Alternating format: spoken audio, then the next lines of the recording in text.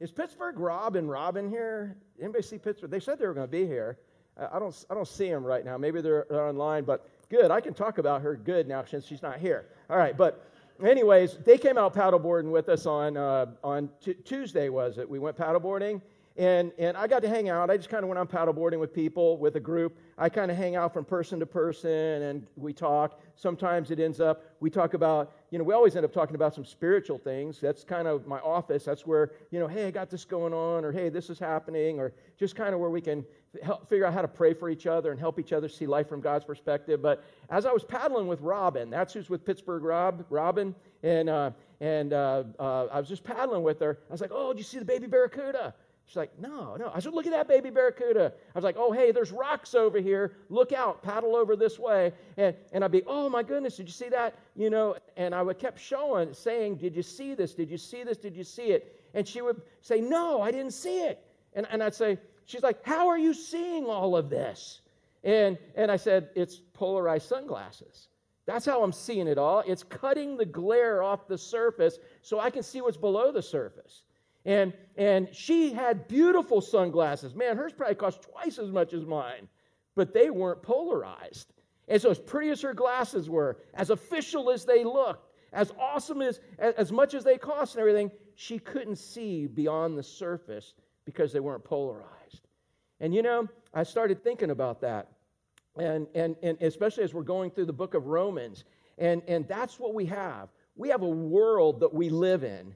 And it's the surface. It's horizontal. It's out here, and it's how you feel. It's what you see. It's the circumstances, what you hear on the news, and all how everybody else does things. But when you become born again, God gives us spiritual polarization to be able to look down below the surface and see what's really, really there. Story after story. Jehovah Sabaoth, man, I don't have time for this, but I do because God just put it on my heart, man. Jehovah Sabaoth, man. I'm trying to think. I think it was Elijah, and he had just kind of messed everything up for Ahab and for Jezebel and all them again. I think that's the story. But anyways, one of the prophets, he's an old man, and he takes off running because he's scared or whatever, and he's got a young man with him. And do you remember the story, Dave? Help me out if I got some details wrong. Any of y'all help me out on this because Holy Spirit just put on my heart, and I'll get to the main point. But the point is that it's an old prophet man that's been ticking off the king and queen a bunch. And he takes off, and I think he's actually in Dothan, not Alabama, but, in their area. And so he's in Dothan with them, and they go to sleep, and all of a sudden they wake up, and the young man's like, hey, wake up. And the guy's like, what, dude, I'm sleeping. He's like, wake up, look. And they're surrounded by the army's enemy, right? Totally surrounded by the army's enemy. And the young guy's like, hey, we're fixing to get killed. We're fixing to get swamped. What are you going to do? We're in trouble. Oh, no. And the old man said, dude, you're not in trouble. Yeah, man, there's more that are with us than that are with them. Is that not what he said? Y'all remember the story? How many of y'all know this story? All right, good. I'm just bringing it to remember. And go look up the details and fill me in on all the details later, Ethan, all right? Because, man, I'm just doing this from memory. But I just remember the old man saying, there's more that are with us than they are with them. The young man looks around through these eyes, and he's like, 1, 2, 1, 2, 1, 2. I'm not making me the young man, you the old man. You just happen to be here. Yeah, we're both old man. All right, but anyway, but in that, and then they look and they're surrounded. The young man's like, "You're a nut, dude. What's wrong with you?" And Elisha, it's either Elijah or Elisha. He prays and he says, "Lord, open his eyes and let him see what he really needs to see." And that's what has to happen spiritually. All of a sudden, when he prayed, the kid looks, man, and guess what? They were surrounded by what? The spiritual army, man. They looked around and were like, oh, yeah, okay, I ain't got nothing to worry about. You see the difference between this and this?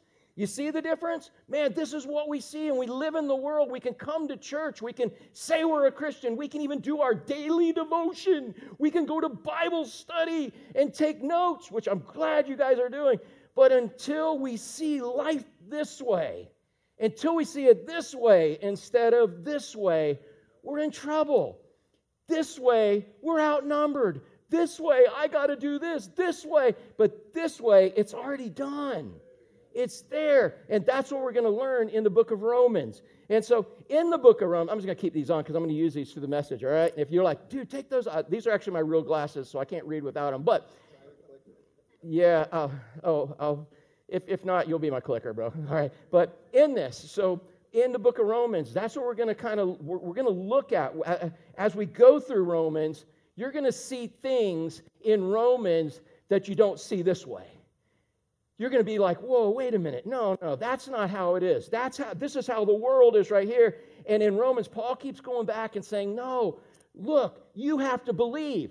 This is behaving. Okay, I live in this world that's an enemy to Christ, and I'm going to do this. God wants me to hold this chair up. I'm going to hold this chair up forever. And what's going to happen if you keep trying to hold the chair up? You get tired. Oh, come help me hold the chair up. I'm getting woozy. Finally, I give up. When in reality, man, God has already got the chair held up, and you just got to get underneath it. You just got to believe. It's not about behaving. It's about believing. And that's how we started in the book of Romans. So let me give you an example, all right? In this, when you first got saved, what was the first thing you got? You realized you were a sinner, and the wages of sin is death. By the way, where's that verse come from? Romans, all right? And the wages of sin is death. So if God's Holy Spirit really spoke to you about salvation, first thing you needed was forgiveness, right? Because if you have sin in your life, God is not a just God unless He punishes sin, because God is not like a lot of parents these days, where if you do that, that's going to happen. You do that, that's going to happen. No, God says you do that, that's going to happen. And it's going to happen. There's a penalty for sin. There's punishment for sin. And if you have sinned, how many of y'all sinned? All right, even if you're not paying attention, Amanda, and you didn't raise your hand, you just sinned because you didn't put your hand up, all right? You just lied. Inadvertently lied. That's sin, all right? The sin. But we've all sinned, and we've come short of the glory of God. None of us have hit perfection. How many of y'all blown perfection? How about that? All right, good. Thank you, Amanda. All right. And you want me to show pictures? No, I'm just messing with you. But it's like, but we've blown perfection, right? In all of that. So there's a penalty. We need punishment for our sin unless somehow it can be forgiven. And that's where Christ came, lived as a man, which we'll talk more about in a minute, and He lived a perfect life, never sinned, and when He died, He went to the cross, and from 12 o'clock to 3 o'clock, He got punished. He took all the punishment of your sin and my sin, past, present, and future, all the sin of the world He took. He took the punishment, and He paid for it. And He paid for it with what did He pay for? What is it that can wash away my sin? The what? The blood. And so God the Father said, because of your blood being shed as a perfect substitute for sinful man, He said, and there's so many other things, but He said, because of that blood, He said, if you accept this deal, you're on death row. Every one of y'all on death row, right? Death row, inmate. And all you're doing is waiting till the end of your life where all of a sudden your sentence is executed. But all of a sudden somebody shows up, the Holy Spirit shows up and says, look, what Christ did on the cross is enough. He shed His blood, and the warden, who's God, said that blood is good payment to get you out. Who's the warden? That's God, right? All right? So we're all under the death penalty. And so He says the blood is acceptable. First of all, who accepts the blood? Who was the number one enemy when you came into this world? Who's your enemy? Who do you need to be saved from? Let me hear it. God. Yeah, you need to be saved from God, because God's wrath is the penalty. That's the punishment for your sin. So God had to come and be a Savior to save you from Himself, from His wrath. So, in fact, what we're going to learn in Romans 5, 6, in there, when we get into there, you're going to find out I was an enemy to God. Oh, no, but I was a cute little guava cream cheese pastry, I was a cute little baby. No, you're an enemy to God, because all you desire is you and what you want. And even if you want God, it's only for selfish reasons. There's nothing in you, in your flesh. It's totally depraved, totally messed up. Nothing wants God. God's got to then give you the desire to do that. And so again, He takes away your sin, and He covers your sin with His what? His blood. So does God said, I'll accept this. Hey, so Dave, does God accept Jesus' blood? Corey, when does he accept Jesus' blood? Okay, yeah, when we get saved, he accepts it. It covers our life. Okay, and then how long? Hey, Kurt. Kurt's like, oh, dude, don't ask me a hard one. This is an easy one, man. I'll leave Kurt, once you get saved and you have his blood covering you, how long does it cover you for? Forever. Does it ever take a break, Claudia? Does Jesus' blood ever take a break in God's eyes? No, but it takes a break in your eyes, doesn't it? Are there ever times where you sin, you're like, oh, man, I'm an enemy to God now. Oh, I've messed up, and God, boy, me and God are at war now. Anybody ever had that? Have you had that happen this week? Anyone where you felt like you're at war with God? Once you're covered with his blood, you are now righteous in his eye. You are a friend of God. You're his child. You are not at war with God. Sean, are you ever at war with God ever again once you're covered with blood? Never. You ever war with your wife? Yes, but not God. Aren't you glad she's not God? All right, but I'm just saying, man, so his blood, we have to understand his blood covers us. But how many of you, if we're looking at life this way, no matter what we do, what we got going on, we understand his blood is covering us. We understand how long does it cover us for? And how much of it does it cover? And does it ever stop? Is there anything you can do to negate it? How about, oh, wait a minute, God did not know that I would be such a scumbag and do this. Well, yeah, he did. And he saved you anyways. And you're way worse than what he said you would be. But once you give your life to him and his blood covers you, it's there. So your number one enemy when you come to this world is God. You need to be saved from his wrath. And what's the only way, Caitlin and Gabrielle, what's the only way you can be saved from God's wrath is by what? Hang on. You want me to? Here, let's take your dad. And what's the answer? By his what? His blood. Yeah, don't make me cut your dad. All right, just so you'll remember. All right, I'm just saying, but so you're saved by the blood. You're continually saved by. So does the blood ever leave your life? It does when you do this. It does when you quit looking and seeing life from God's perspective. It doesn't, but it does in your own mind, doesn't it? All of a sudden, oh man, I don't want to talk to God today, man. He's probably pretty ticked at me. Sam, you ever been there? Yeah, we all have. How many of y'all have ever been here like, whoo, dang God, you see what I did for you yesterday? You see what we did today? Man, we have served you. You have used us. Woohoo, look at me, God. And God, I just know you're waiting there looking forward to hearing from me today because I'm your favorite servant right now. How many of y'all would honestly say you felt pretty good about yourself because you've been walking with him? You don't feel, raise your hand if that's you. Because that's just as bad a theology. You're accepted to him, not by your behavior, but by his what? His blood. His blood. It saves you. It reconciles you to it. You're there. You've got forgiveness because of the blood. So he's your number one enemy. Who's your number two enemy, y'all? Before you, who's your number two? Satan. Do you know what Satan's doing every single day for you? Do you know where he is? Do you know what he's doing? What's he doing, Sean?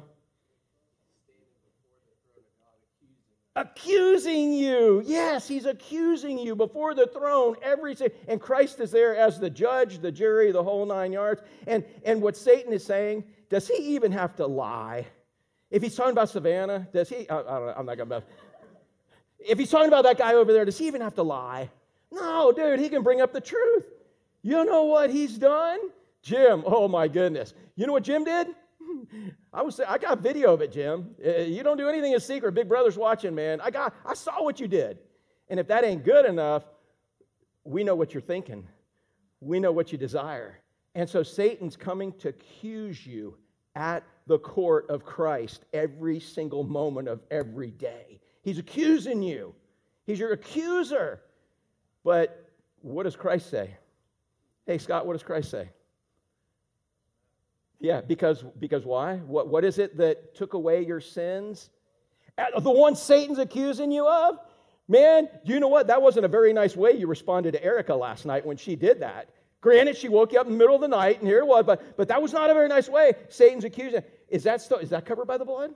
So anything Satan accuses you of that you're guilty of is covered by the blood, right? but you don't see it this way, right? Because Satan comes to you and says, wow, you're a Christian and you acted that way? Wow, you're a Christian and you did that? You're a Christian and, man, how many of you ever have thought about your salvation because of the way you've acted? All right? And we're going to get into, in Romans, we'll get into the next part about it, but I want you to understand, if you've got forgiveness, you've got forgiveness. You got forgiveness between you and God, and you've got, and Satan cannot accuse you of anything. Even if you're guilty, he says you're guilty, and Christ responds back that, yeah, no, I paid for that. It's covered. Is there any sin Satan can accuse you of, Chuck, that he can pull out of the hat from way back in the day, man? Corey was bringing back memories, man. I'm thinking, oh, dang. I was thinking of Joey Murdoch the other day. We won't bring that one up. My wife and I had a long discussion about it. But yeah, can Satan bring anything up that God didn't already know about, that God didn't cover with his blood? Is there anything you can do in the future? No. You're forgiven. But you look at it this way, how many times have you beat yourself up over your sin? How many times do you beat yourself up? Now, I'm not saying there's not consequences. There's consequences to it all, but they're not eternal in that. Romans is going to teach us how to see things from God's perspective. And we are going to get into one of them today in just a little bit. I promise I'm going to get into Scripture here in a minute. But I think this is super important because the Holy Spirit put it on my heart for somebody in here, if not for me. But that forgiveness, man, so God accepts the blood all the time. Right, Tom? Never a time, never anything. God already knows it all. Satan has no accusation against you. There's no condemnation. There's no accusation against you that isn't already covered. But now, who's the third enemy that we got? Yeah. And you know what that comes from? That comes from seeing life this way. Because we aren't in the Word of God. We aren't in a fellowship with Christ. The gospel isn't some set of rules. It's not hell insurance where, oh, I do this, now I'm saved. And no, the gospel is Christ. It's not even knowing about Christ. It's not even having a ritual with Christ. It is Christ. He's the good news. And so in this, man, it's us that has to look at life this way, because this way it doesn't make sense in this world that we live in right now. Because you do this, you're guilty. Do you do this, you've crossed the line. Man, I don't care how much blood you got on you. Dude, you do this, you're guilty in this. And with God, he has covered us. Can you imagine if you never thought of God as an enemy again once you got saved? That you thought you were in righteous peace with him? Peace with God. How many of y'all have ever walked around in a season where you just got peace with God? Andy, what's that like when are there seasons where you don't have peace with God? Yeah, and that's here. That's not here. Because here, when do you have peace with God? Always. Here, when do you have peace with God? Well, whether you believe Satan, because, boy, I'll tell you what, you start messing up, Satan's like, wow, you know what, Sean, you really did that, man? Oh, my goodness. You ought to feel like a dirtbag, dude. Man, and if Satan tells you feel like a dirtbag, and you have Satan's perspective and not God's from his word, and you're believing Satan's perspective, what do you feel like if he says you should be a dirtbag? A dirtbag. Exactly. That's why the relationship with God and his word, the relationship with Christ is the utmost importance in this. Because, yeah, there's other times you feel like, dude, God and I are clicking on all cylinders. Rick, you experience that? And then other times it's like, oh, God. You ever had that? Oh, God. Or, oh, God. You know? But the difference is how you see it. When you see it spiritually, which number one means you got to be born again. You got to be forgiven to see it spiritually. But if you're not, it's possible for spiritual people to see life this way. With all the circumstances, all the situations. Oh, no, what about my 401k? Oh, no, my company. Oh, no, this. Oh, no. That's what's so cool to watch you guys. You're a living testimony. Because, man, there's so many things that have gone wrong in the companies and the businesses that aren't really your fault. Yeah, they are, but they're not. You made the decisions, but the fact is, what decision you did make is that I'm going to see it this way. No matter what, God, if I'm doing the wrong thing, show me the right thing. I've had that conversation with you numerous times, Scott. That's your desire for God, what God you want God to do. And as long as you're seeing it this way, you got a better chance of making those right decisions. But the fact is, God's working things out, and you can watch it all work out where you're going to become more like God, and He's going to get the glory, which is the only reason you're here. So again, yeah, we have those times where it's like, oh my goodness, man, me and God. Okay, God, I'll get this right later. God, just let me get through this, and then I'll get this right. Okay, God, how about tomorrow morning when I wake up? Let's start over again. You know, anybody identify with that? When in reality, we got to see it this way. We see it from God. We got to believe what God says. And that will cause us to behave. So that's the blood of Jesus. It takes care of our relationship with God, takes care of Satan's accusation, it takes care of us if we believe. And that's forgiveness. How about this? Okay, so how many of y'all ever got, well, hopefully you got saved. If you're not saved, you get saved and you got forgiveness. And all of a sudden, man, when you got saved, you're forgiven of your sins, right? But how many of you, after you got saved, you kept sinning? Anybody sin after they got saved? Yeah, again, didn't raise your hand, you're a liar, and you just did it again. But I'm just saying, how many of y'all, and you're truly saved, you love Christ? Man, you love salvation, but man, you keep sinning. You keep sinning. And you want, how many of y'all want more than just forgiveness? In fact, Matthew, what do they want? Not just forgiveness, but what you want is deliverance. How many of y'all want deliverance? So that you don't keep doing the things you did, and you want what God wants and don't want what God wants. Well, guess what? We're going to learn in the book of Romans, you have deliverance.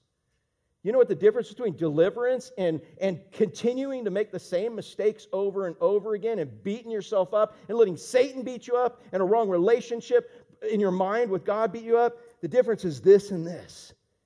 When you're living off of your feelings, when you're living trying to figure it all out yourself, that you don't have that deliverance. You're trying to work it all out. But when you understand who you are in Christ, you understand your identity, you already have deliverance. I share this all the time. And again, we're going to get into more detail about this at another date. But 1 Corinthians 10:13, also written by Paul, he says, man, there's no temptation taken you, but such is common to man. The only way you're tempted is the same way that everybody else has ever been tempted. But God's faithful. If you want to do it God's way, He'll help you escape. But if you don't, you want to do it your own way, good luck. So no temptation take you, but such is common to man. But God's faithful. He will not allow you to be tempted more than what you are able. But with the temptation, He will make a way to escape. How do you see His way to escape the temptation? Boom.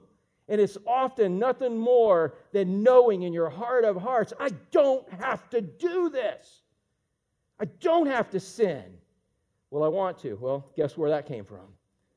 Because when you're seeing it this way, it's like, I don't want to sin. I'm sick of my sin. I want more than sin. I want salvation. I want forgiveness, but I want deliverance. I'm sick of this. Well, let me ask you a question. Are you? Because if you keep looking at it this way and don't develop that intimate relationship with Christ, then you keep looking at it this way and you're not sick of your sin. You're sick of the results of it. And you may be sick and just don't know, but I'm telling you today, the way to be sick of your sin and realize you have overcome it and that you don't have to sin is to see it this way. Amen? Let me give you an example. Dave, you know this. Dave, my buddy Dave here, we were on staff together at that big church in Orlando where Corey, grew up and all of that. And he has Evangelism Training International. He goes all over the world teaching pastors and anybody, anywhere, how to share their faith, and mostly pastors and different things. We're going to catch up a little later because COVID's kind of changed some things and whatever. But anyways, this is the dude. You can't go get a Slurpee in Orlando at a 7-Eleven without him leading somebody to Christ next to the dumpster. I'm just saying. Or anywhere else in all of that. Romans Road, he teaches people how to do it. Where did our sin come from? Wherefore, as by one man, help finish the rest, Dave.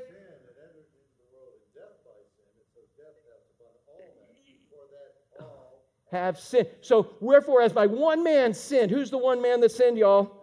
Adam. The first Adam sinned. God, in His loving kindness, said, here, man, Andy, I'm giving you control of the world. You get to take care of everything in this world. And when he gave that to Adam and Eve, who did they promptly hand it back over to?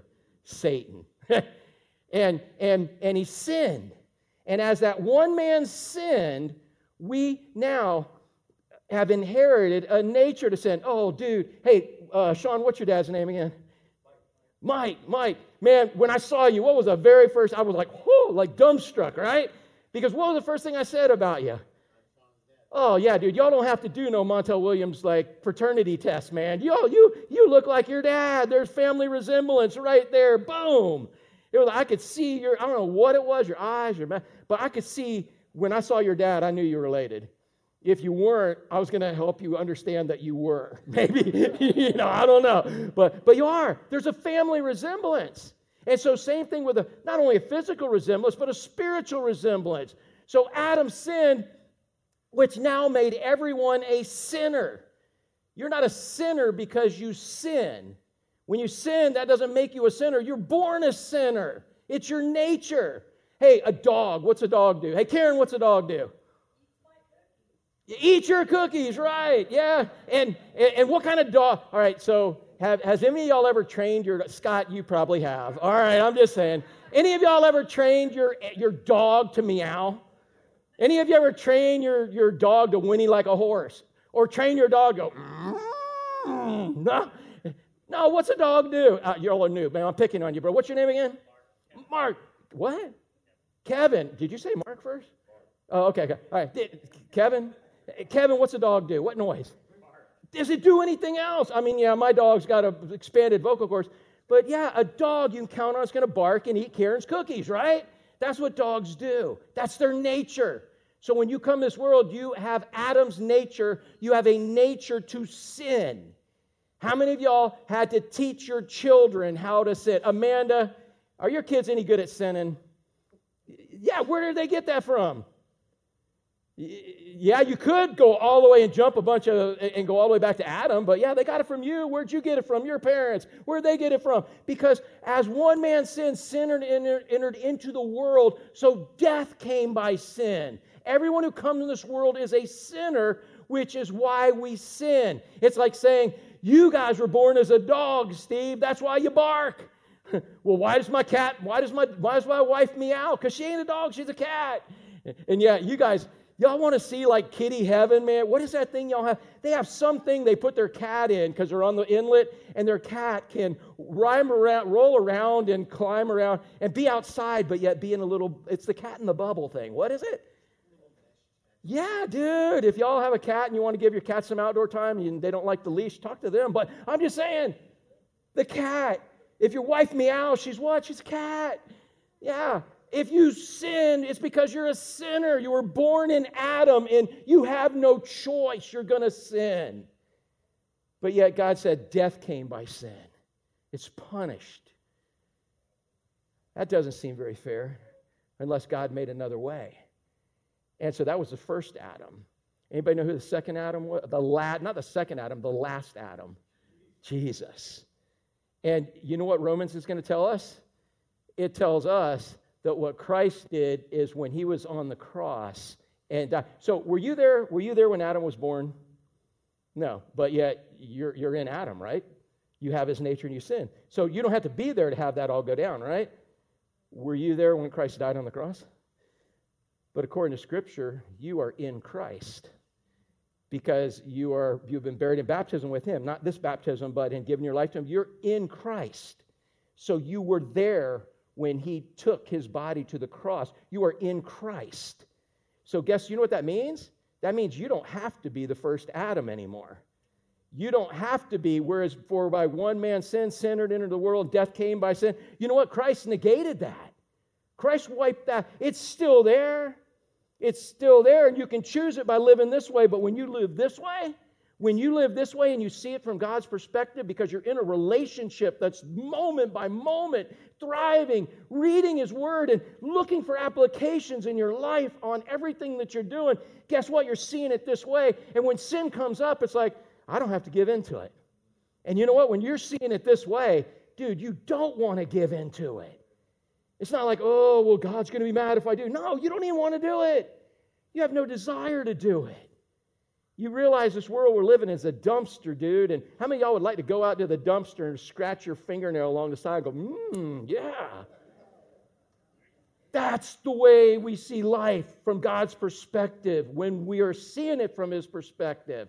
But when we're like this, we're like, woohoo, we're selling this junk off our fingers. And people are paying to lick it off your fingers. I'm just saying, that's this nasty world we live in. But if this is where we live and this is how we view it and where we go with it, dude, Paul's trying to change all of that in Romans. That's what he's trying to show them. Dude, you don't have to do this. Look this way. When Christ went to the cross, he died and he nullified what the first Adam did. And what did Paul say? Help me out with this one, Dave. Or y'all all help me out. It's no longer I that live it, but what? Christ lives in, yeah. So it's no longer me doing it, it's Christ. So if you're in Christ, do you have to sin? No, because you're not in Adam anymore. You're in Christ now if you're truly born again. But if the world keeps saying, nope, you're in Adam. Nope, you're in Adam. Oh, you know what? Let's just give all the school children condoms because we know they can't abstain. That's living in Adam. You know what Christ says? Christ says, no. Man, you save yourself for marriage. It's between a man and a woman. It's an intimacy. And he talks about that sex and all of that. And then you see it this way. And you're like, God, I don't really want that. I'll go back to the youth days back in the day. Man, one of the illustrations I used to use with these kids was like, I'd get a piece of chewing gum, man. I'd chew it all up. And maybe I could even find some other daring kid. I usually could find 2 or 3 that would chew the same gum I chewed. I told you, they weren't soccer moms back then. They were tough kids. We didn't even know the word, man. We'd have this piece of bubble gum, man, 5 or 6 pieces, that were all chewed by everybody, and then we'd have a fresh piece. Which one would you like, my dear? The fresh one. How many of y'all want a fresh one? Then quit being this one that's been chewed on by everybody, okay? That was back in the youth pastor days. But I'm just saying. But the world, when you see it this way, oh no, you got to be chewed on by everyone to know which one you want chewed on by forever. Or you're not meant, all of this. It's garbage out of the world. We've got to see every moment of every day this way. Amen? And then you believe when the temptation comes, I don't have to do this. In fact, you know what? I don't even want to do this. Can you believe there's people that like to chew gum that other people have chewed? I'm looking for face say, well, actually, that's kind of me. That stuff under the table. I'm always scraping it out at the restaurants. And if that's you, please don't raise your hand right now. You need not only forgiveness, but you need deliverance, all right, in all of this. So you see, how many of y'all think forgiveness is a good idea? Anybody thinks it's good news? How many of y'all think forgiveness is good news? Let me see your hand. Yeah. How many of y'all think deliverance is a good news? It's good news. What more do you need than forgiveness and deliverance? And that's what the gospel is. Gospel means good news. And the more we learn about this good news, man, the more revival we have. And so, man, we're getting started early. It's only 10 to 11. No, I'm just joking. But so in this, man, here's what Paul kind of summarizes in the first 7 verses here. God's good news has always been Christ. God's good news has always been who? It's not Christ's teachings. It's not Christ's sacrifice. It's not a system. It's about Christ. Dave, how long you and Linda been married, man? 30 years. 30 years, man. What's the best part of Dave? Linda, what's the best part of Dave? Yeah, God, yeah, because the rest is a mess. But it's Dave, right? Do you love Dave for his money? No. Do you love Dave for his tactfulness? Yeah. Do you love him? No. Well, you just love the package of Dave, right? You have to if you've been there that long. Otherwise, my wife's back there laughing because I told her if she ever left me, pack my bags, I'm going with her. Back then, 33 years ago, that would have been stalking, right? I mean, now we consider stalking, right? But yeah, she stuck with me till death do us part. So murder's okay. We just ain't never taken it that far, y'all. But again, You love somebody for who they are. You love Christ. The gospel is Christ. It's not knowledge about Christ. It's not rituals about Christ. It's Christ himself. It's not even about what he can do for you in giving you forgiveness and giving you deliverance. It's about Christ. And when you come to Christ, God gives you the desire and ability to love Christ. Man, if Julia only loved you for what you could do for her, would she love you all the time? No, because you can't do it all the time. And things may change, you might not. But she's got to love you for what? For you. So no matter what's going on, she loves you. And that's what it's about, because God's calling the shots on what? It's Christ. You fall in love with Christ, and you spend time with Christ. And anytime you find yourself looking this way, you put your glasses back on, you see it biblically. You believe, so you'll behave. You don't just go, okay, I got to behave, and I got to do this now. No, God, I love you, Christ. All right, dude, there it is. I have some weird desire to do it your way. I'm going to do it. What'd you say earlier? Erica, you just said, well, I guess I'm just stupid enough to do what God wants me to do. Those are the people he brings to Driftwood, so I'm just telling you, all y'all are that way. You heard Gary's story, right? I'm just saying, everybody, if you're just crazy enough to do it the way God wants you to do it, you understand that's crazy in this world? Because here's modern theology. Okay, I got to see it from both ways, because otherwise it's being foolish. I'm not having wisdom. No. Theology. This is biblical theology. Everything is seen this way. Amen? Everything. So God's good news has always been Christ, and Christ brings grace and Christ brings grace, and grace brings glory to all who believe. So let's take a look at that again. God's good news is Christ. It's always been Christ. Christ brings grace, which is the desire and ability to do His will. And when you have grace, it brings God glory. And it's for anyone who wants to believe. So let's take a look real quick at these first 7 verses. And I really shared with you a lot of what the Holy Spirit wanted me to share with you at the beginning.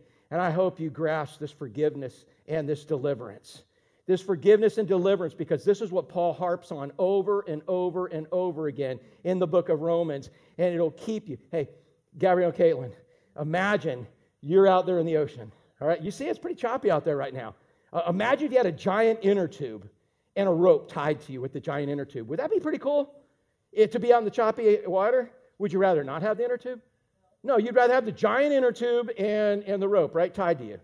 All right, so let me ask you a question. What would be smarter? To actually get in the inner tube and just float around in the inner tube? Or would it be smart to ditch the inner tube over there and just kind of tread water while you're tied to the inner tube? Stay in the inner tube. That's in Christ. That's being in Christ. That's this. You know what this is? This is when you have Christ, but you're trying to do it all on your own, and you're mixing the world and biblical Christianity together. It's one or the other, or you got nothing.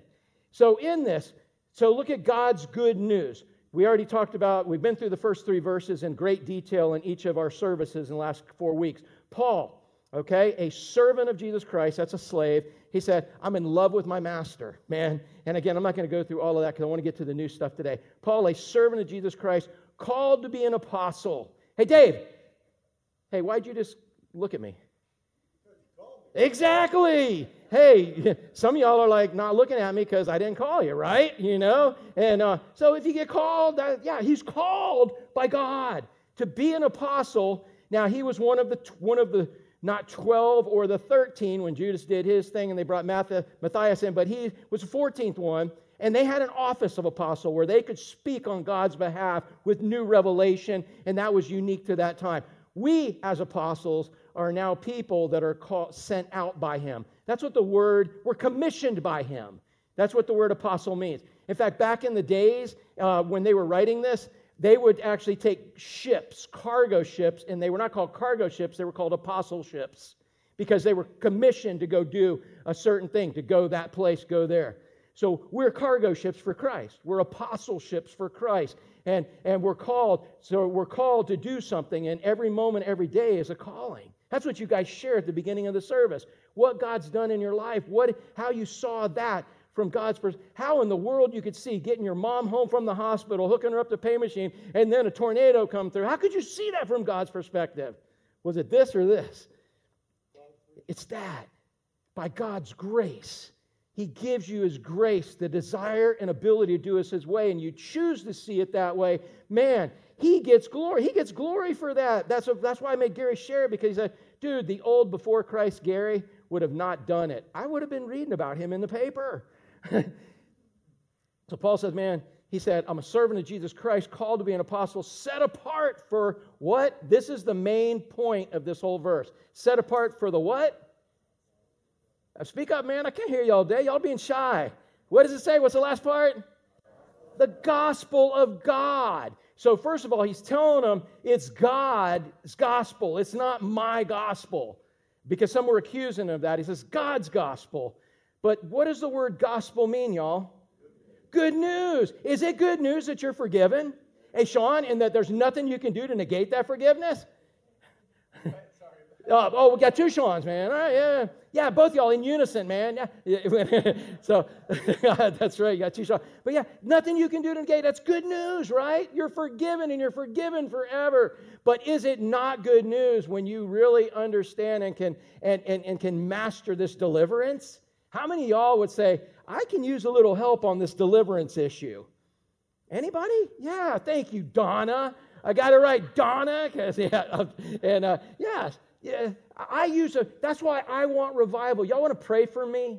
Pray that through this Romans series, I get revival. I want revival. I get the forgiveness. I need deliverance on a moment-by-moment basis. Especially, it doesn't even have to be snowbird season driving around here anymore that you need deliverance. Amen? I need deliverance in so many areas. Because the closer I get to Him, the farther I see I'm away from Him. And I don't want that to discourage me. I want it to encourage me. I'm headed in the right direction. And I want to see it this way, not this way. I got to see it from His. You pray that I'll have revival. Because if I get revival, guess who gets revival all over them too? You. If you keep showing up. You get revival. You bring it here. It's like let's have a Spirit-filled service today. Awesome. Where does the Holy Spirit live, Corey? In you. You want a Spirit-filled service, you better be bringing it. And you want a Spirit-filled service, you better be bringing it. Where is your blue shirt today? You changed clothes, dude. You did not wear your Driftwood blue rash guard that brought out the beautiful blue in your eyes. Your eyes look purple today. No, anyways, I'm joking. But yeah. So again, Paul, servant of Jesus Christ, called to be an apostle, set apart for the good news. It's good news that you can be forgiven. It's good news that you can be delivered. And that's what we're going to be focusing on as we go through Romans. You're like, well, you already preached this section before. And I don't even know what that means. But Chris, thank you for doing my PowerPoint. But in this, so the good news has always been Christ. Look at this. Always been, which He promised beforehand through the prophets and the Holy Scriptures. That's what we did 2 weeks ago. I showed you anywhere you cut the Bible, it what? It bleeds. He's there. From the very beginning of Genesis chapter 3, the first prophecy was a curse, saying that, Satan, he's going to crush your head and you're going to bruise his heel. And the offspring, and that's going to be Messiah. And picture after picture through the Old Testament, the whole entire Old Testament sacrificial system was a picture of what Christ would actually fulfill and do. You cut the Bible anywhere and it bleeds. They were accusing Paul of, well, you're not really apostle, you're kind of this, we don't trust you, whatever, and you're bringing this new thing. And here's the scenario, what was happening in Rome. Let me just share this with you real quick. The scenario in Rome, what was happening, is that, first of all, at Pentecost, there were some Romans who got saved. And they went back to Rome, and as they were back in Rome, they shared the gospel and people got saved probably. There were traders coming through Rome. And so the gospel, people got saved.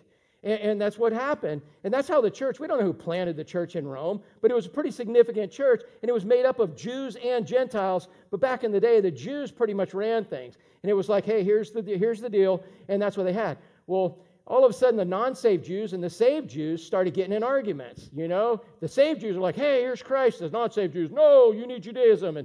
And there got to be such a problem that one of the guys named Claudius, not Claudia, but Claudius, he's one of ours, he said, I had enough of this arguing junk. I'm kicking all the Jews out of Rome. And in fact, Aquila and Priscilla got kicked out of Rome, and that's where they met Paul in Corinth and stuff in the book of Acts. But they kicked them out of Rome. They kicked all the Jews, saved, unsaved, all of them out. So now, who are the only people that are in the church in Rome? Gentiles. And all of a sudden, they're not meeting in synagogues anymore. They're not meeting in these ornate buildings. Now they're meeting in some crammed apartment complex somewhere. Oh, sacrilege. And now they're not doing these rituals and these things. But can you imagine that things would be changed if all of a sudden you've got Gentiles running the church now? Different leadership, different everybody. And that's what they got. And so for about a period of 5 years after they got kicked out, I think it was AD 49 and AD 54 when Claudius died. And then after he died, the Romans came back in. And so the saved Romans came back to their nice little church that they had left 4 or 5 years prior, and they're like, whoa, wait a minute. You're in charge? What? How come we're not meeting in center? How come? What? You can't meet here. You can't. It was all about the rituals. It was all about and so they're like, they had Christ, but it was all about all this superfluous stuff. Is that the word I'm looking for? Did I even say that right? I used to say superfluous, but anyway, but all that stuff on the outside, it was all about that junk. And so Paul is writing saying, no, it's all about Christ. That's what he's trying to unite people who are divided by their culture.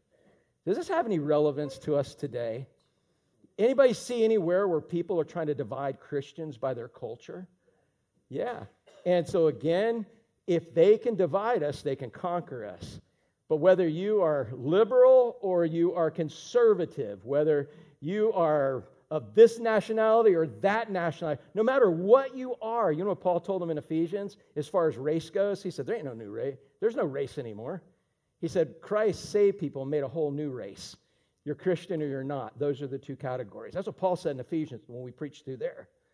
So the main thing is to keep the main thing, and the main thing is Jesus Christ. And that's what that's what Romans is about, to help us understand what we really have and stay on the same page and help each other stay on the same page in this business of forgiveness and deliverance and so on.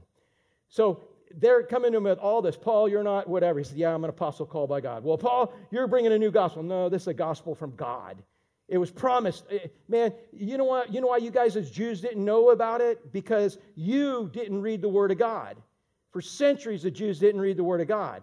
They let their hierarchy read the Word of God. And you know what they paid attention to? They paid attention to rabbinical writings. They weren't reading the Word of God. They were reading books about the Word of God. They were listening to podcasts about the Word of God. They were listening to preachers about the Word of God, but they weren't reading the Word of God. Because if they were, they would have found out you could cut the Bible anywhere and it what? It bleeds. When Christ came and the suffering servant and all that, they had no clue. They didn't even think, most of them didn't even think Christ was going to be God. Think about that. They thought he was going to be some military leader. That's it. In all of that. And so Paul's like bringing it all together and saying, no, here we are. This is from the beginning. This is God's plan. Christ's plan for salvation, for the good news has always been Christ. It always has been in here. So, concerning his son, again, who was descended from David according to the flesh. Chris, you're confusing me on my PowerPoint here. I should just break. That's all right, man. Thank you for putting that together, man. I got to figure out where I'm at here. So Jesus, y'all have patience with me. Have mercy on me on this. I got so used to JJ. Maybe I just shouldn't be used to JJ on that. And you did a wonderful job. I just got to figure out what you're doing here. No. So, concerning his son, who was descended from David according to the flesh. So he says, look, man, it's always been about Christ. Look, you can go all the way back to David, from Mary's lineage, from Joseph's lineage. You can go all the way back to David. You'll go all the way back to Abraham. This is the guy, the Messiah. He qualifies in all the prophecies, every way possible. According to the flesh, he came as a man. So incarnation, that's proof he was a man, right? He came from Mary. Go ahead and give me the next one, Chris. And he was declared to be the Son of God in power, according to the Spirit of holiness, which basically is the complete Spirit of God. When you follow the Spirit of God, when you see it this way, the goal is what? What's the H word? Begins with H and ends with holiness. Holiness, yeah. So he was declared to be the Son of God in power according to the Spirit of holiness by his what? What proved that he was God? What proved he was man? He was born of a woman, right? So he was man. What proved that he was God?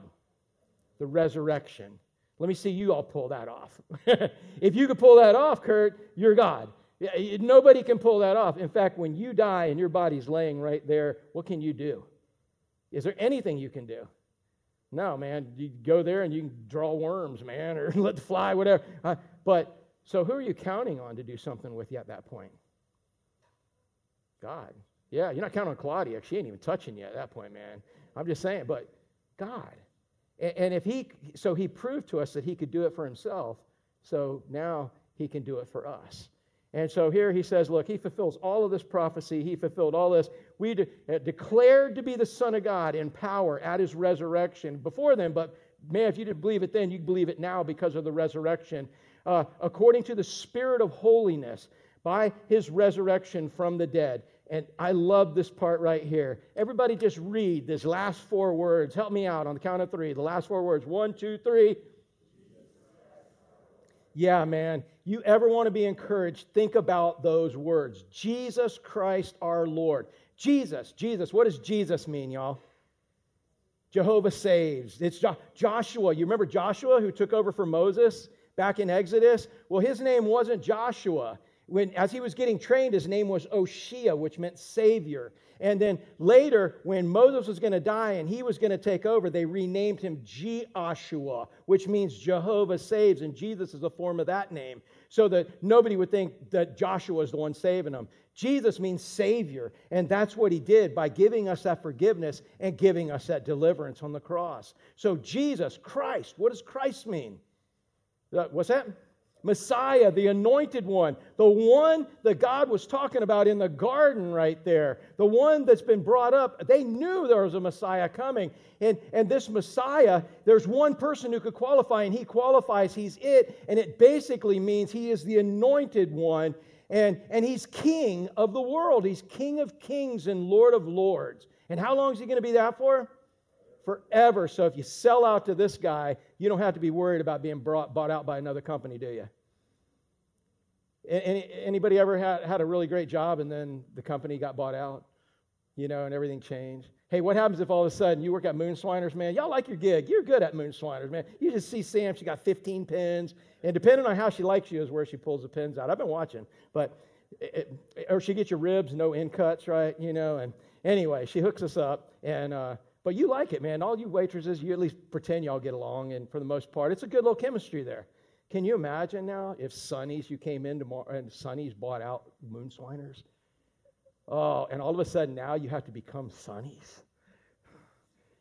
That would be hard. But right now you can sell your soul to Moonswiners because that's eternal, right? They're not selling out to Sonny's, are they? No, God forbid. But again, you can sell out to the King of Kings and Lord of Lords because he's it forever, y'all. So Jesus, our Savior, Christ, the anointed one, and Lord. What does Lord mean? Dave, what's Lord mean? Lord. Jesus Christ, our Lord. Who's the Lord in your house? Amen. Thank you. I didn't know if you think, well, Linda wears pants here, but I didn't. Jesus, our Lord, the boss. He's the boss. He calls the shots. That's the way it's going to be. And so, man, when you just meditate on Jesus Christ, our Lord, think about those 3 things. He's large. He's in charge. He takes total control, and nobody has any, and they're never going to take it from him. Sell out to him. That's why he says, the good news is you can have a relationship with me, and you get everything else after that. So again, the gospel has always been Christ. Not about Christ, but it's always Christ. And Christ brings grace, and grace brings God glory in this. Take a look at this. So through whom, this is through Christ, we have received, and he's talking specifically about him as Paul, but next verse he talks about it as us being recipients of this too. So we have received grace. You received grace, that's your daughter Grace, right? All right. She's like, all right, you guys getting married, or you just boyfriend, girlfriend? Don't know. No. He's like, oh, dude, come on, man, I just met you. That's all right, that's the same with them. They just met me too, bro. But, yeah, I thought you were going to. So, So if you walk her down the aisle and hand her over, he has just received grace. But this is a different kind of grace. A different kind of grace, man. Karen, what's the definition of grace? Help me out. I just call you a deer in the headlights, right? Philippians, the desire. Yeah, go look in Philippians chapter 2, man. The desire. First of all, are you going to do it God's way if you don't have a desire to do it? Why in that world are y'all doing this? Here you are in business. Everybody else you're looking at's doing it this way. Have you ever had anybody say, look, take the glasses off so you can see? Do it. I know it's fun. Life at church is fun this way. Everything's fun this way because it's his reputation at stake. All you have to do is walk with him, and you get to be a part of supernatural things that only he can get blamed for. Or would you rather be like the world and say, oh, well, I did this and this and this, and now I've received this? And then somebody go, oh, yeah, that's nothing compared to what I did. I'm tired of living in that world. I want to live in this world and be crazy enough to do what he wants me to do. And it's an adventure. You don't even know what's next, right? Yeah, but the world's going, take those glasses off. How can you see with those glasses on? I'm like, oh, I can see below the surface. I can see eternal. I can see so many things you can't. I can see things money can't buy. And if I can't see it, I know who does, and I know who's leading me to it. Amen? But here, the world keeps trying to get you to take them glasses off. Man, put them back on and do it his way. Scott, put your glasses back on. I'm just messing with you. No. Through whom we have, so from Christ, when you get Christ, you get grace. Great. That first grace is the desire and ability to give your life to him. When somebody says, hey, man, here's the gospel. Yeah, where do I sign? Where's the dotted line? And there you have grace. And apostleship, again, means a commission, a purpose in life. Dave, remember we went out to Saddleback before he got all tainted and all that, whatever? Man, we went out to Saddleback back in the day, right? And the whole thing, Rick Warren was this Bible Belt pastor, trying all his Bible Belt tricks and everything out in California and Silicon Valley. And nothing was working. And he sat on some rocks, and he was on the rocks saying, God, what did you bring me out here for? What? Show me. And he started watching surfers. And he wasn't a surfer. Didn't know anything about surfing. But what he did know is he said, surfers don't make waves. They ride them. And he said, and God spoke to him and said, quit trying to make waves. Quit trying to make religious waves like you did back in the Bible Belt. Look and see what people need here and show them how Christ is the answer. And hence they came up with the purpose-driven life. People found out they had a purpose in life. How many of y'all want a purpose? Do you know what your purpose? Sam, is your purpose to rake in those big bucks at Moonswiners? Is that really your purpose in life? No, your purpose is to use Moonswiners to bring God glory. You know? To use whatever situation he's got to bring you glory, even if it's 3 inches of rain blowing in under your window through a tornado. You bring God glory. But you can only do that if you have his grace. It doesn't come. This is how it happens, not like this. So you can't walk around like this and like, oh, I guess I need to see this from God's perspective. Oh, wait, let me look back again. No, let me look here now again. This is how many Christians live their life, like this. You got to live like this. Eric, right? No matter where you're at, bro. Welcome home, my brother. Yeah, you got to, no matter where you're at, you got to live life like this. You got to see below the surface. You got to see the vertical. So he said, man, I've got something for you to do every moment, every day to bring about, look at this, if you get saved. So I wasn't giving you freedom to sin when I was talking about the blood of Christ covering your sins, and it didn't matter what you did, you were still covered. You are. You are. You're covered. But Amanda, is there anything your kids can do Hayla can do to not be your kid anymore? Now, are there times you'd like that? No, I'm just saying. I think everybody, there's nothing she can ever do. But what happens when she ain't representing you really right? And you lovingly tell her and lovingly tell her, and she still needs a little more persuasion. And then that doesn't do it, and she needs more persuasion. You know, if you're covered by the blood of Jesus, you're covered, but you're God's child. And God is going to persuade you in the ways. He's going to discipline you as a disciple to act the way he wants you to act. So it's not free will. Look, in fact, if you're truly saved, look what you get. Look what it leads to. For those of you hyper grace people, look what it leads to. The purpose of grace and your calling is to bring about the what? What's the next word? Obedience of what? Faith. Obedience of faith. That you obey, meaning you're going to do things the way he wants you to do them. You're going to do what he wants you to do. Yeah, that's obedience of faith. So you're going to grow in obedience to him. You're going to grow. As you grow in faith, you become more like him. How many of y'all want to be more like Christ? How many of y'all want to be like God? How many are saying, heck no, I don't want to be like God? You don't want to be in heaven because that's what you're going to be in heaven. You're going to be like God. If there's a lot of people in the world saying, man, I don't want to go to hell, but I don't want to be with God. Well, there ain't that choice. His children want to be like him. How many of y'all are sick of being lured into scraping your fingernail on the side of the dumpster? And you look at it, and you look at it, and you're like, and then all of a sudden I did it again. Anybody ever do that? Maybe you hadn't thought about it the same way. But every time you sin, man, that's what happens. It may not be immediate. You just got dumpster scum on your finger, under your fingernails. And at some point, when you're walking in the flesh, you ain't just sucking it off, man. You're just biting underneath the nails, and you're getting it all. How many of y'all are grossed out by that? Good. I hope you never forget it. Because that's what it's like looking at life this way and not this way. You don't have to do it.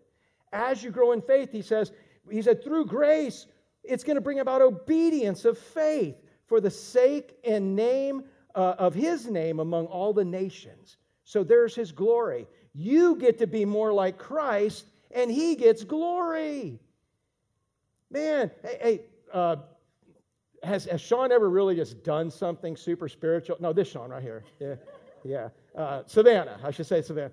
Has Sean ever done something like super spiritual that just blew you away? Like, oh my goodness. Yeah. Did you like, wow, Sean, you're pretty good? Or did you like, holy smoke, that was God? Yeah, God gets the glory. And in fact, that's what grace is. In Ephesians, we're told that the angels are learning about God's grace through the church. Hope we're teaching them right. Because what that means that when, all right, God's like, watch this, we're going to let it rain in Gary. We're going to bring him home with his mom. We're going to let it rain in 3 inches. And I'm going to give him grace. Let's see what he chooses. And the grace overwhelmed him, and he did it God's way. You know what the angels in heaven said? Whoa, we know what Gary should have done without grace. Oh my God, you are awesome. Not Gary's awesome. God, you're awesome. And Gary now has a Stephanos, a crown. He's got a crown.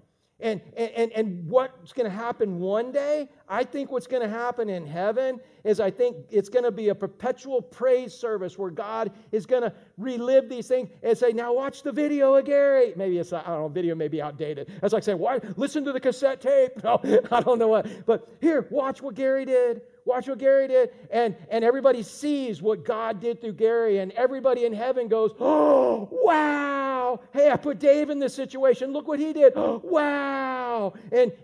And everybody gives glory to God. And the victory we have from the Stephanos you got in that moment, that's what happens is you throw it down at Christ's feet and say, the only reason we could follow you this way, God, was because you gave us grace to believe you and be crazy enough to do it your way. And every victory, man, you're getting a Stephanos, a crown. And at one day in heaven, we're going to be celebrating as we lay it down at Christ's feet because the only reason you can make the decisions right that you're making is because of him. Man. So, dude, think about that. This faith brings about obedience. It's obedience. If your life doesn't represent Christ, you probably aren't saved. Go read Matthew chapter 7. You're probably not saved if your life is this way and all of a sudden like, oh, yeah, let me check this. Oh, but I thought you said, yeah, you better make sure you got saved to begin with.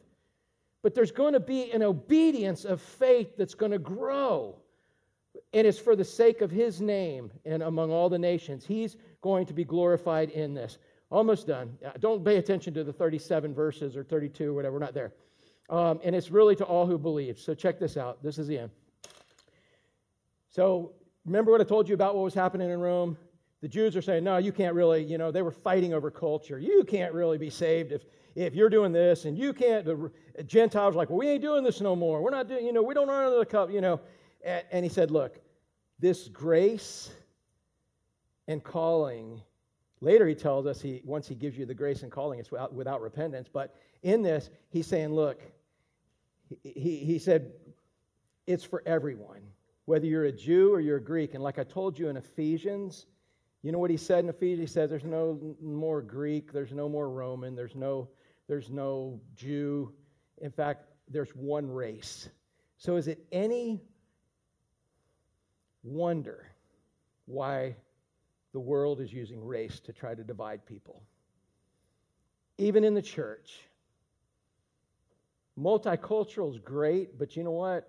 We are all the same race. If you're born again, you're born again. And we have a whole new lifestyle to live up to. And it goes way beyond skin color, way beyond whatever, and that's the beauty of it. Because when we get to heaven, who are we going to see, Dave? Everybody. Everybody in Jesus, yeah. So is it any wonder the world's using race to divide people? Because it's easy. We're all believers or we're not. So look at this. He says, to all those in Rome, even you Jews who are just getting back, who have been gone for a while, all those in Rome who are what? What's the qualification? Loved by God. How many of y'all are loved by God? Yeah, you qualify.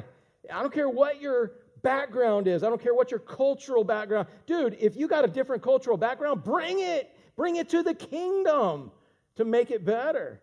But all in the name of Christ, and you bring your Christian. God needs people in Haiti. God needs people in Africa. God needs people in India. God needs people all over the world from all cultures, and He uses them in all different ways. Right, Mr. Cup? You guys do it on the internet. You need to hook up with Dave Hook. You and Dave Hook. Raise hands right there. Look at each other.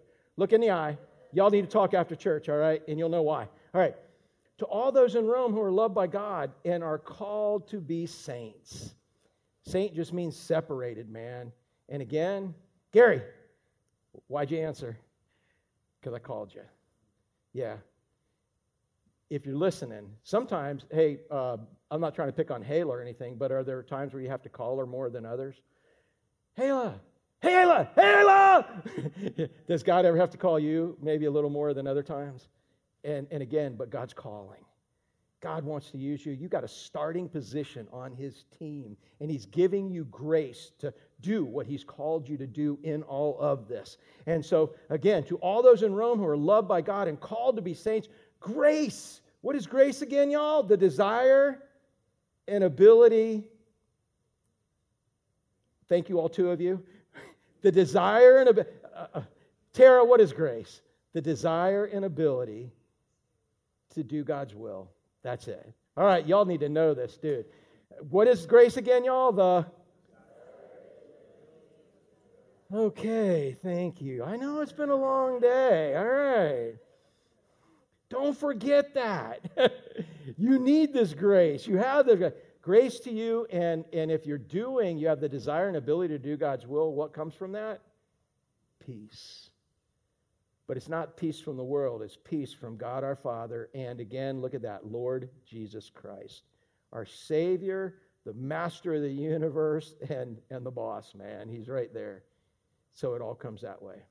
So God's good news has always been who?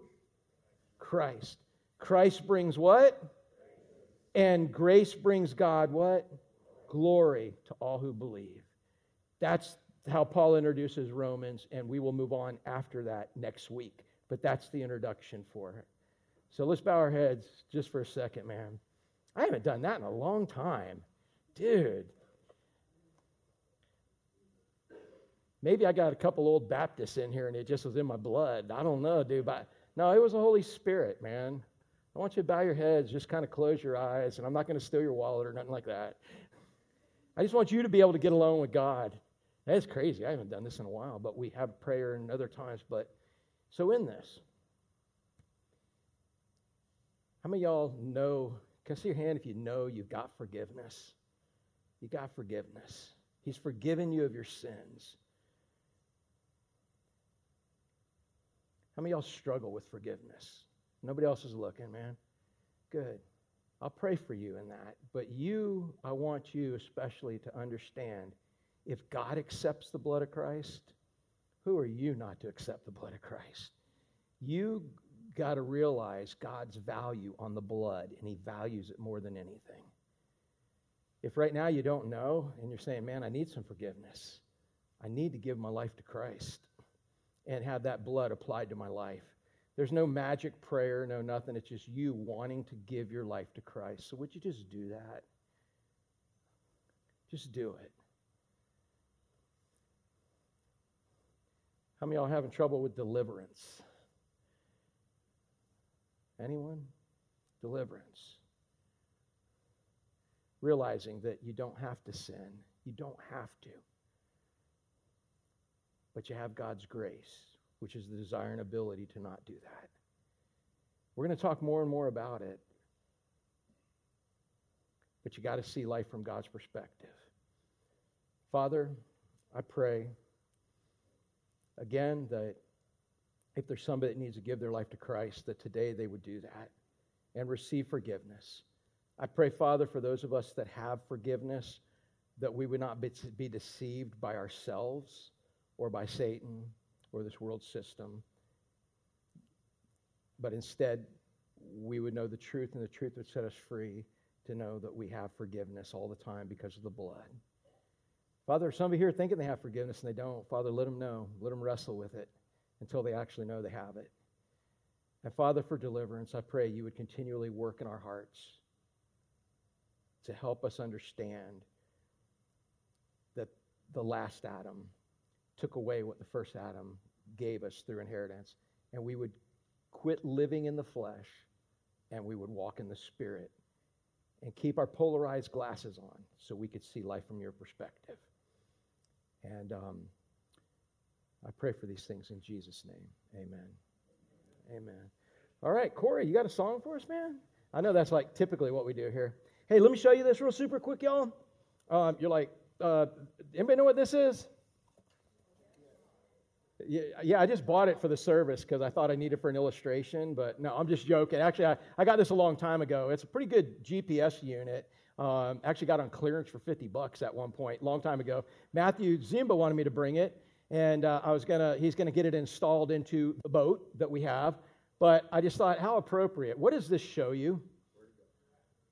It shows you things you can't see. It shows you stuff far away, how to find a reef out in the Keys. It shows you rocks that are underneath. It shows you where fish are. It shows you all the things you can't see. It goes deep. And I want you to know, man, that you see things this way, you can go deep. And God will do things in your life so supernatural that only he can get blamed. You do it this way, you get what everybody else has got. Do it this way. All right?